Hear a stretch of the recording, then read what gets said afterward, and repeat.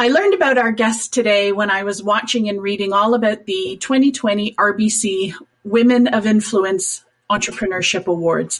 Desiree Bombonneau was the winner this year, and when I was reading about her company, I really just needed to learn more. I wanted to understand more about her and her journey and how she's built over the last 35 years this incredible empire with so many different distinct offerings to support small and medium-sized businesses around the globe. Welcome to The Road to Seven. I'm your host, Sheila Cummins. I am an entrepreneur, a mentor, an investor, a wife, and mom to 3 beautiful children. Women entrepreneurs are up-leveling and changing the rules for business strategy, leadership, success, money, and impacting the world every single day. The Road to Seven is the diary of business strategy for women entrepreneurs. We meet you where you're at in your business and champion you along the road to your vision. And I am honored you chose to join us today. Ready to go? Buckle up. It's time to hit the road.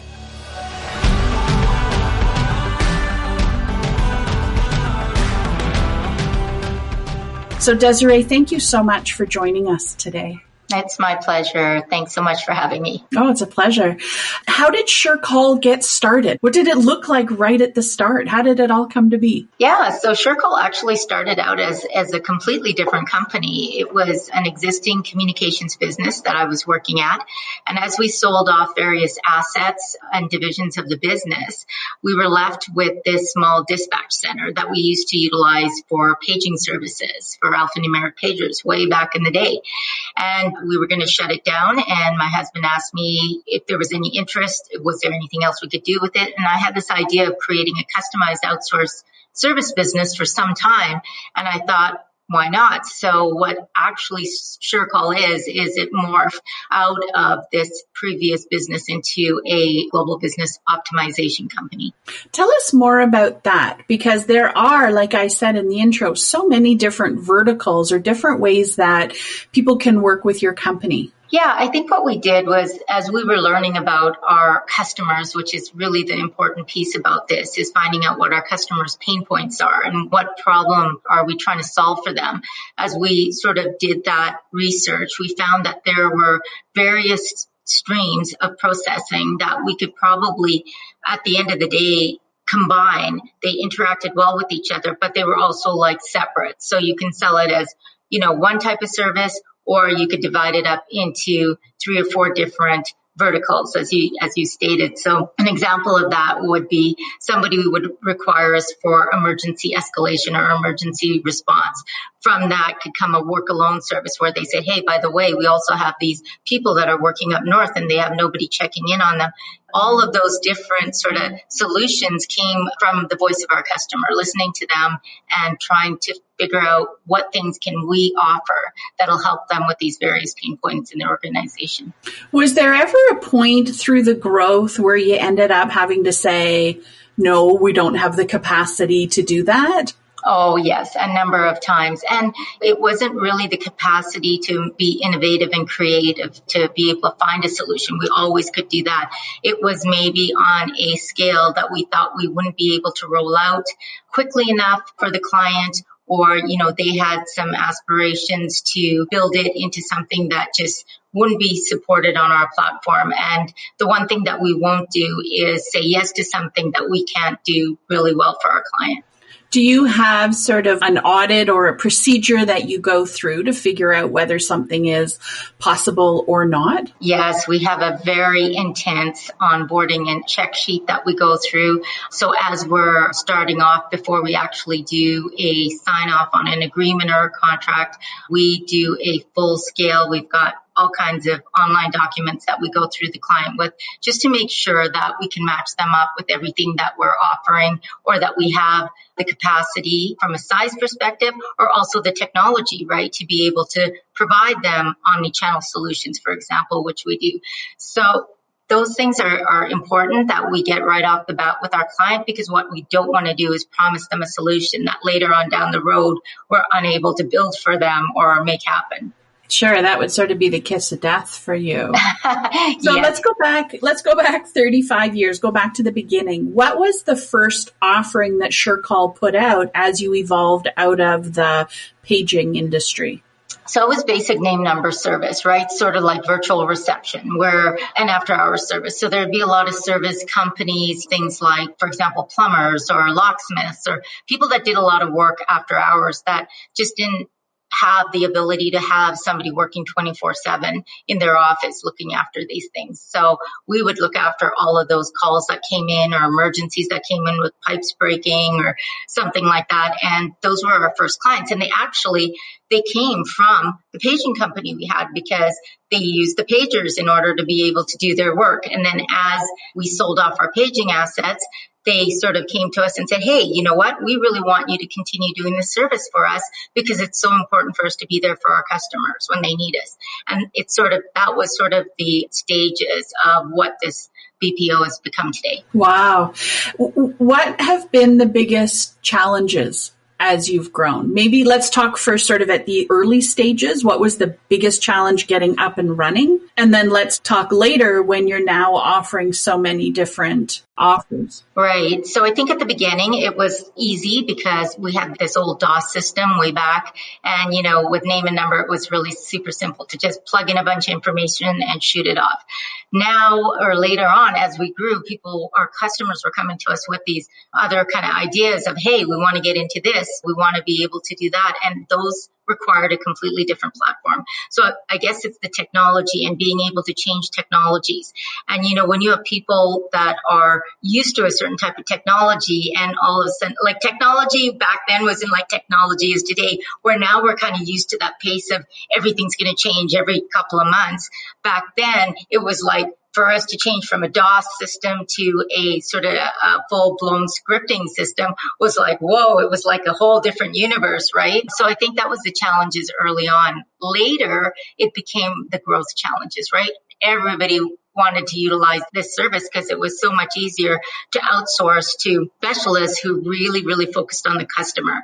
And so they could look at their core product and focus on that while we took care of their clients. So this became a big thing for clients to want to come to us. So it was about finding the right people to work in our organization and to develop the type of culture that we wanted to create in order to be able to service customers with excellence.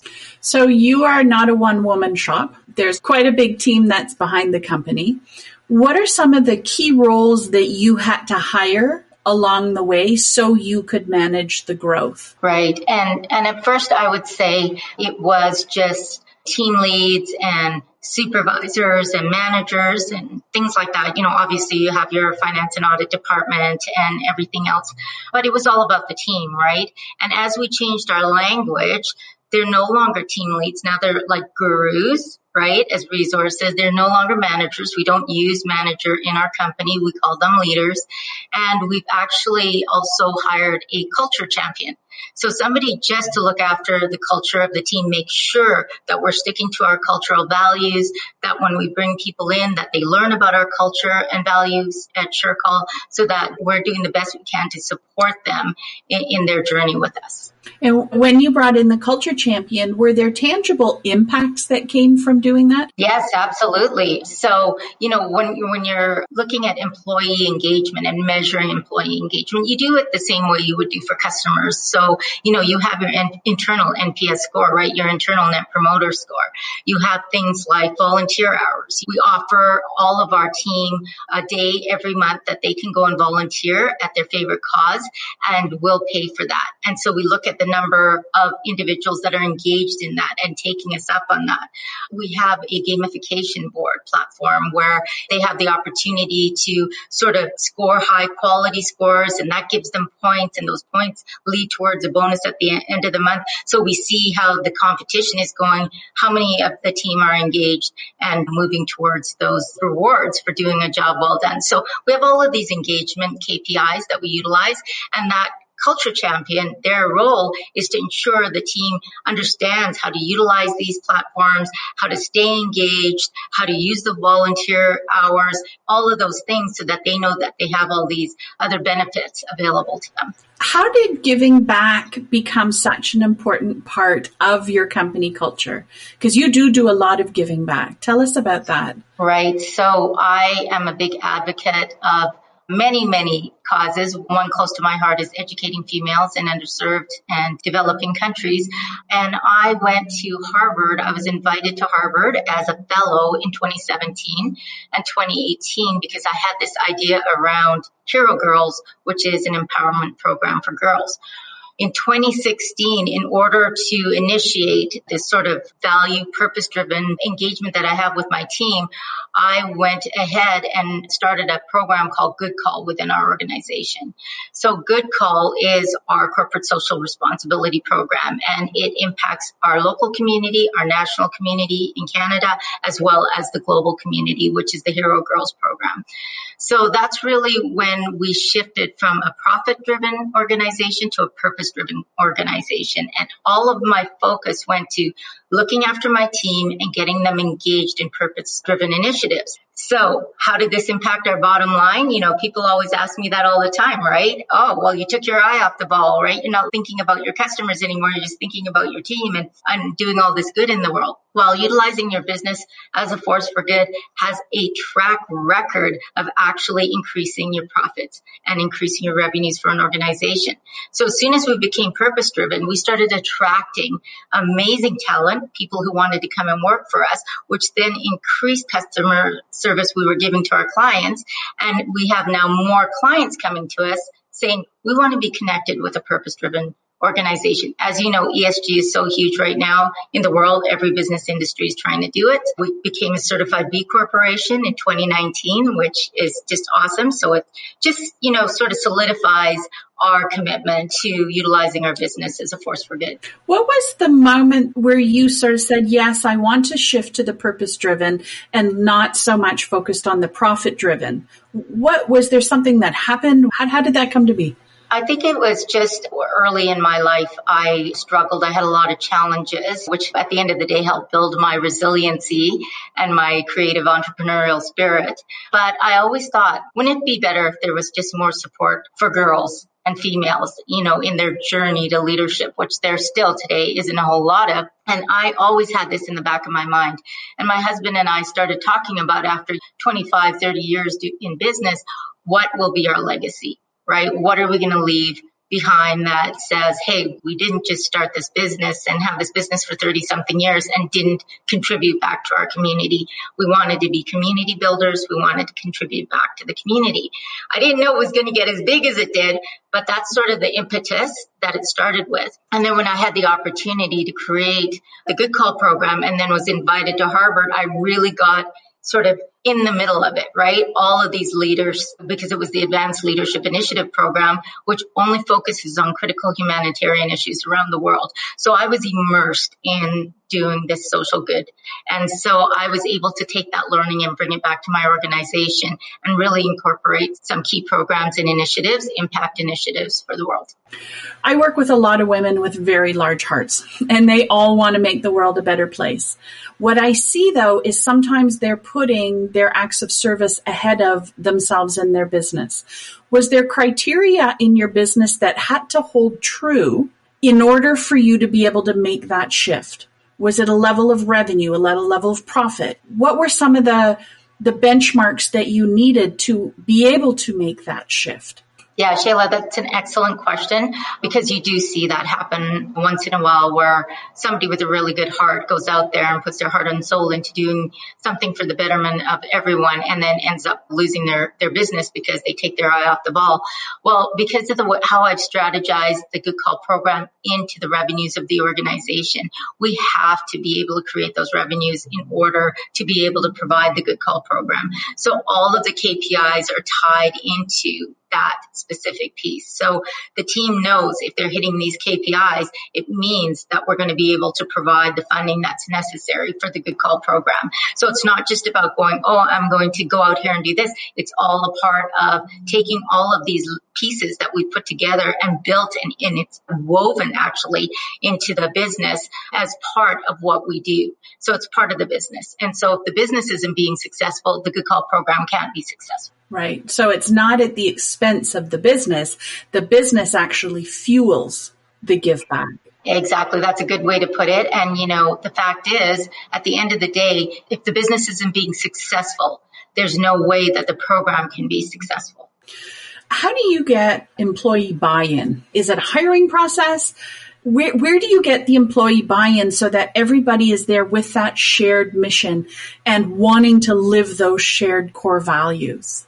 Right. So one of the things that we do, I believe we do really well here, is onboarding customers, but also onboarding our team, right? When our team starts, we put a tremendous amount of time and energy into the front end. So we spend almost 3 weeks putting them through the onboarding process, telling them, helping them learn about our organization. I spend 3 2-hour sessions with them doing our SureCall University. And in our SureCall University, we have all of these corporate social responsibility pieces. We have pieces about what the culture is in our organization, what the expectations are of values and behaviors within the organization, and how we're a purpose-driven organization. And we talk to the programs that we fuel, as to use your word, and they get so excited about it. It's like we've never gone through an onboarding like this before in any organization we've come to, where right off the bat, you tell us about the good things you're doing for the community. You need to have that buy-in at the front end, because it's too hard to try to show them afterwards. Do you know what I mean? If they come in with the right mindset, now they're going into a team that have also gone through that same exposure. And it's like they just slide in there and they all know what they're going to be talking about, So it's a really great way to do it. Not enough companies spend enough time sharing those good things that they do with the team right up front. Well, I was just going to say, I feel like the time that you're putting in the front end, those short term, they're not necessarily in production or working their jobs right away. Right. There is a long-term benefit to doing it. But also you are involved in the onboarding as the president. Why do you choose to be involved? Because I think in order for your team to have buy-in, they have to believe that their leaders believe in what we're talking about. I can have anybody go in there and talk to them about the program and what we've done. But when the CEO walks in and says, hi guys, I wanted to meet you. I wanted to be part of this. Let me tell you about my company. Their eyes light up. They can't believe, first of all, they've got an audience with the CEO. They're allowed to ask me whatever they want. I think that you see that more and more today. More CEOs are getting involved. I've always been involved in the onboarding of our team. And even if I'm not in the same province, because we have a team that are all across the country, we do it virtually. We do it live virtually. Has COVID had a huge impact on your business? COVID has had, believe it or not, a positive impact on my business from a revenue generation perspective, because of the fact that companies are coming to us to help support them through COVID, right?